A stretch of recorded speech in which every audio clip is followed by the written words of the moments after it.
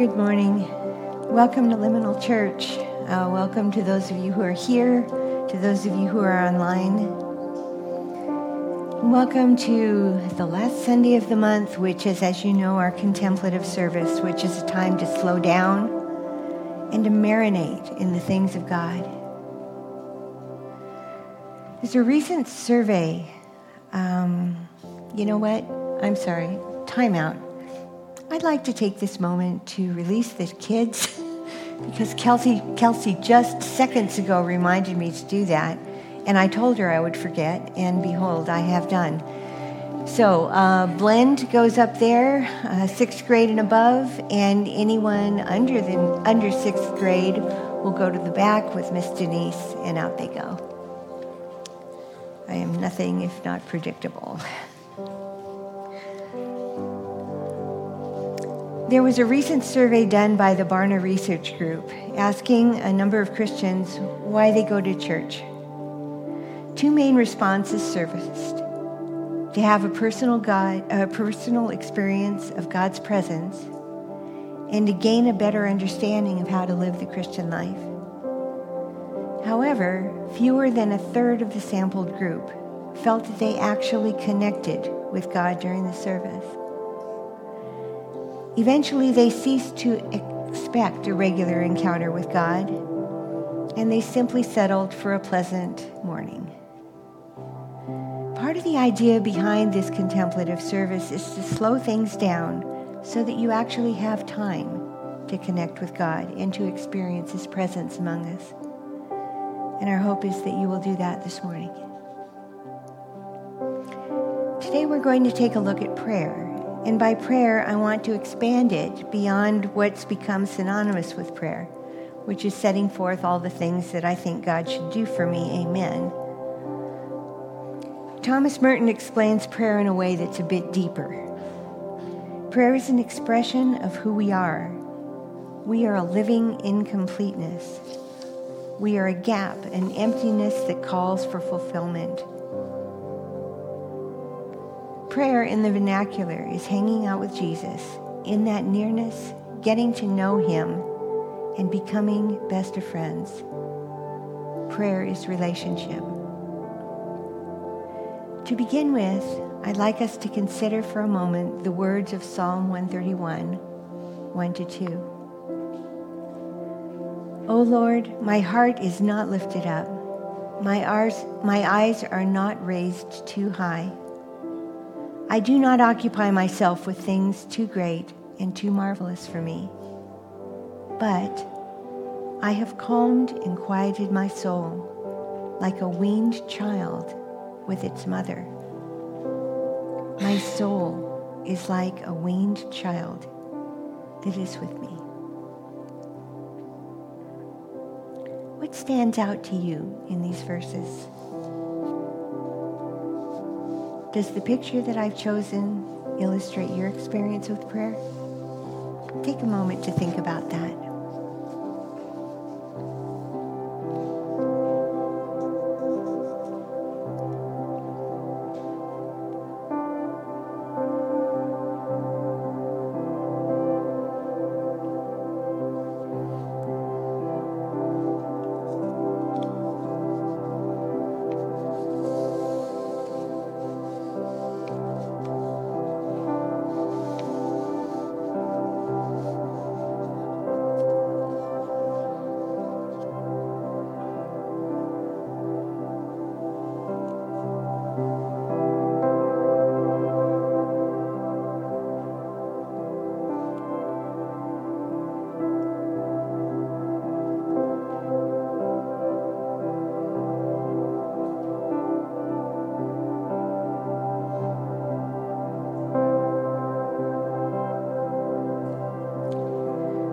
One of the shifts I'm making along my own journey with prayer is embracing both the pursuit of a prayer life, and that is carving out moments for God in my busy schedule, of spending exclusive time with God every day, or most days, and the pursuit of a prayerful life, of acknowledging God's presence in every moment. making every moment a prayer. Not out of a sense of guilt or obligation. God does not desire me to feel obligated to pray or to spend time with him. Who would want such a relationship? Rather, God wants us to respond in love to the love given to us by God. Emmanuel, God with us, wants us to be with Emmanuel. Now we must remember that we can no more approach God than an infant can approach its mother. When the baby sees its mother several feet away, it tries to reach her by extending or stretching out its tiny little arms. But it is the mother who goes the distance and makes the connection and bridges the gap. In the same way, all I need to do in order to reach God is to reach for God, to turn toward God, to look for God in and around me. We trust that God is present to us anytime that we stretch out our feeble little spiritual arms to him. This morning I want to read a story. It's in 4 parts, and give you space within the story to consider prayer, maybe with new eyes. This story comes from a book called The Armchair Mystic by Mark Thibodeau. And if you feel comfortable doing so, close your eyes as I read and try to picture what's going on, what's being described, and even place yourself within the story as an observer or a participant.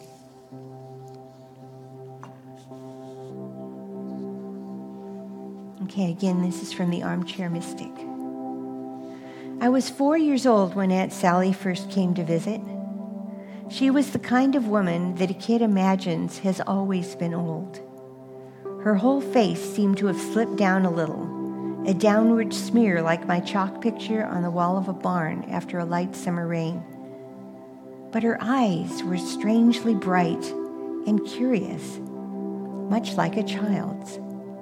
But I was just a kid then, and I could not stand still to save my soul.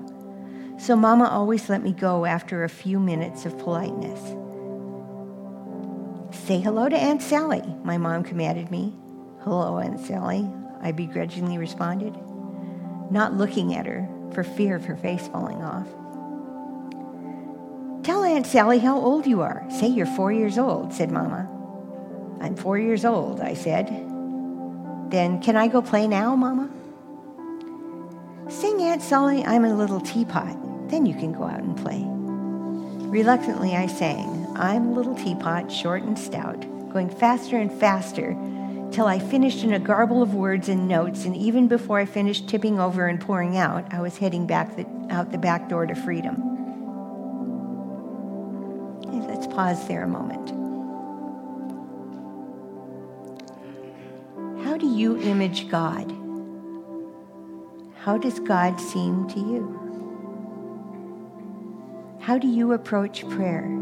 Sporadically, reluctantly, enthusiastically, hesitantly? Let's pause for a few minutes and consider those things.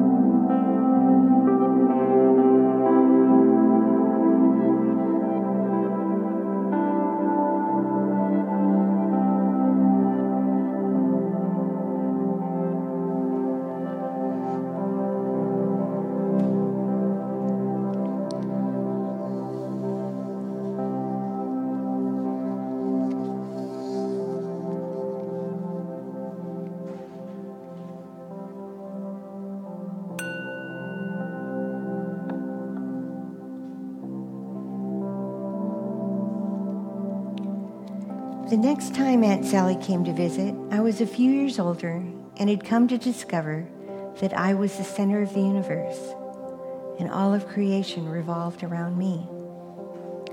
I assumed everyone was as fascinated with every detail of my life as I was. So when Aunt Sally placed me on her lap and asked me to tell her about the picture I'd been drawing when she arrived, it was like a spark plug that set my motor mouth running. I showed her the picture of me with hatchet in hand and explained that I was a great lumberjack and would chop down hundreds of trees in a day. Only the bad ones, of course. She asked me questions about the picture. Were there monsters lurking behind the trees? Did the monsters scare me? I told her sometimes at night I would see its eyes staring at me, and that was scary. Sometimes I even had to run to Mama and Daddy's room for the night. But not in the daytime. In the daytime, I would chase the mean old monsters away. Throughout the story, Aunt Sally listened with great attention and clicked her tongue and nodded her head in all the right places. A few times, she tried to interject her own experiences of forests, about bluebonnets and the family of rabbits. But I was too wrapped up in my own story to hear about flowers. They were monsters to master. So I never let her tell a single story, but interrupted her. She was never angry or disappointed. She would simply grow quiet and let me take over the conversation. Aunt Sally made me feel as though I was the only person in the world who mattered to her, and nothing I said, felt, or did was unimportant. Let's take a couple minutes to consider the following questions. How do you speak to God? And how do you imagine that God responds to your thoughts, words, feelings, or actions?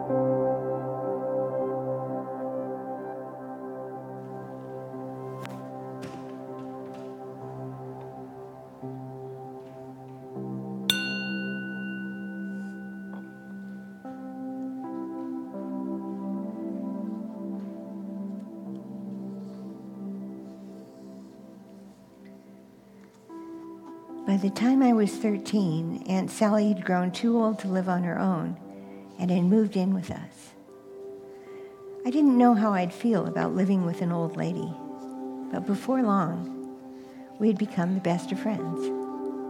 At first, she let me do all the talking, as I had on her last few visits, but by the time I was old enough to realize that this old lady had a few stories of her own.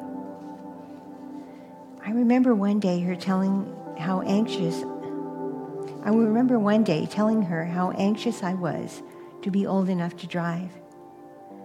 As I was telling her about my go-kart and how I drove it through the fields behind our house, she quietly mentioned that it reminded her of her days when she and her brother would hunt on horseback in the pine woods of East Texas. I continued my story, but her hook had sunk deep. Before long, I found myself begging her to tell me more about those Texas hunts. I sat enraptured by her tales because, for me, time stood still. This day marked a turning point as I regularly began to listen to Aunt Sally tell me about her life. She told many stories. The day her brother ran off with the neighbor and got himself married, the day her father left for World War I, and the day he came back with one less leg, the day her husband left for World War II, and the day she found out he would never come back. She told happy stories too. The night she got to lay baby Jesus in the crib at midnight mass and what it felt like to have the whole world watching her as she held God in her hands and rocked him to sleep. Of the village corn shucking days and the dances that followed. Of her first kiss from Bobby Ryan Wilson. She asked me questions about my life too, but now I answered them as quickly as possible so we could go back to the times and places that I would only come to know through the tales of Aunt Sally. Let's consider the following questions. What would it be like for you to sit and listen to God? What stories might God tell you? If God were to speak to you today, what do you imagine he might say to you?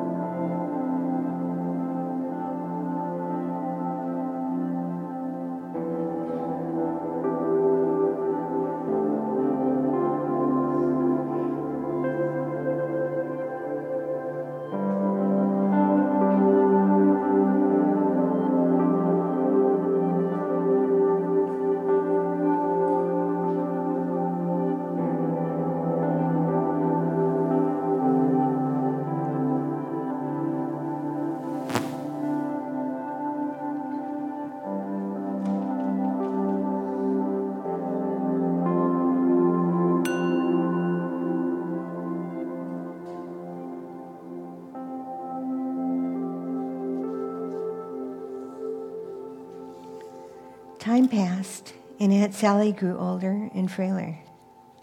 The end of her life came slowly after a prolonged stay in the hospital. It was my senior year in high school, and while my friends were chasing girls and dreams of college, I was sitting by my Aunt Sally's bedside. There were days when she was full of energy and would regale me with the more stories from her past.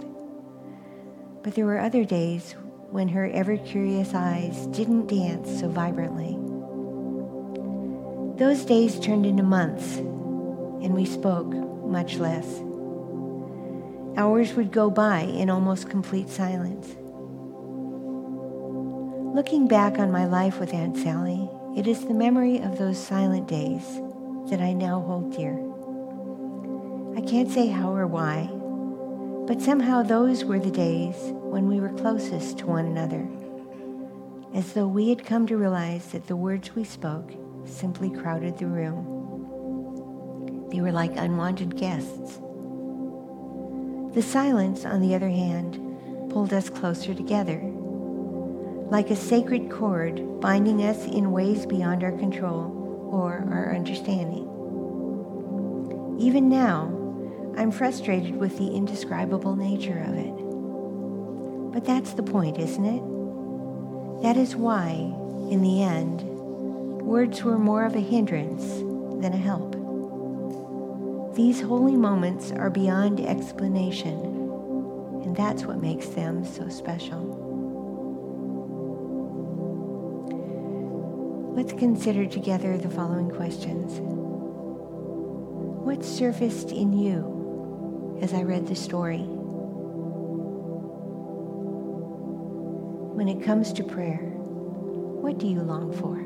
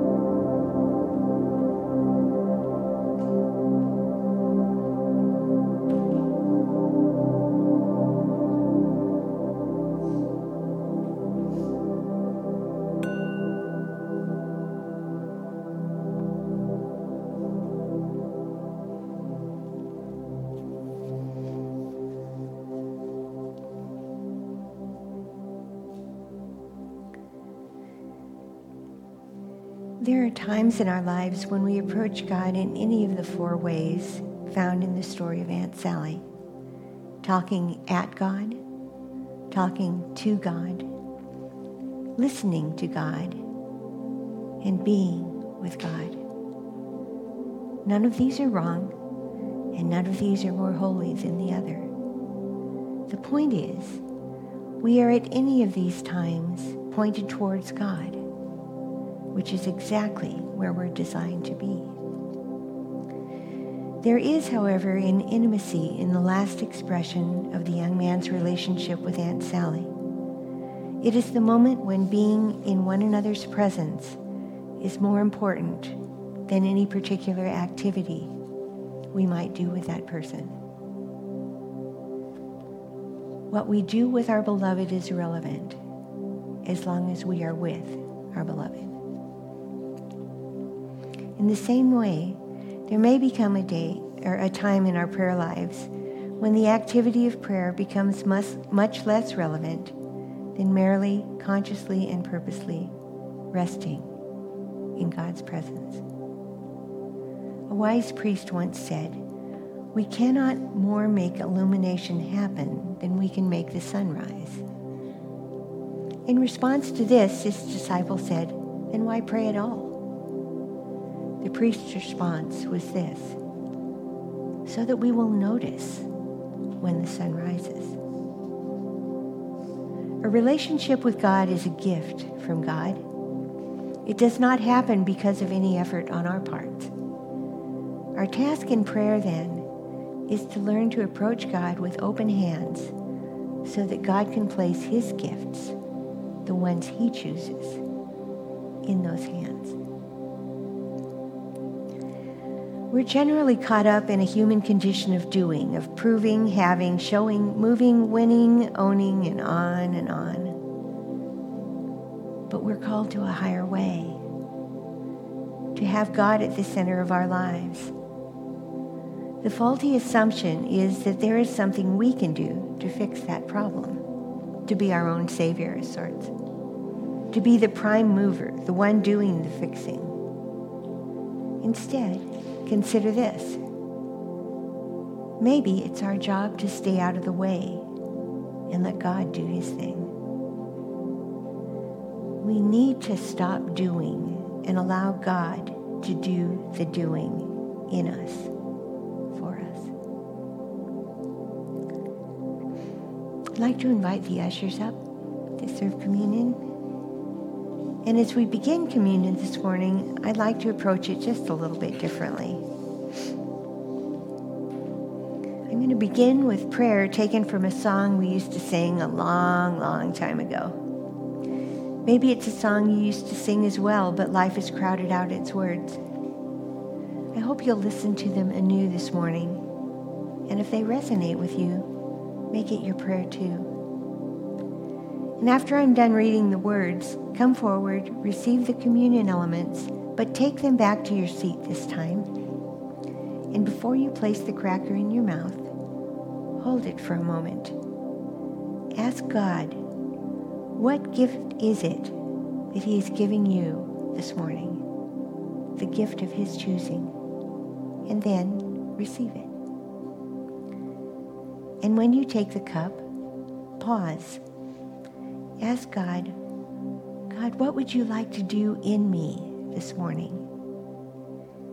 Then signify your acceptance by receiving the juice, allowing it to enter your body and become a part of the very fabric of who you are. Let's pray together. This is my desire to honor you, Lord. Lord, with all my heart, I worship you. All I have within me, I give you praise. All that I adore is in you. Lord, I give you my heart. I give you my soul. I live for you alone, and every breath that I take, every moment I'm awake, Lord, have your way in me. You may come forward for communion when you're ready.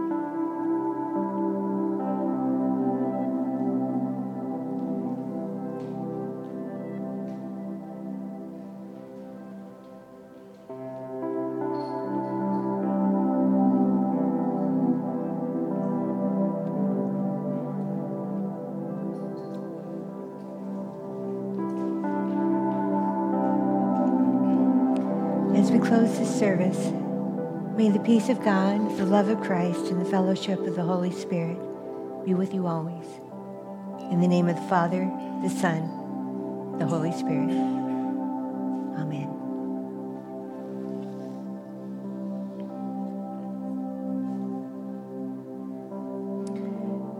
You can feel free to linger as long as you need to. If God has spoken to you in a way that you need to process, please reach out to someone, to me, to Wayne, a member of the leadership team, or to one another. Because sometimes processing things together helps us both grow. Bless you all.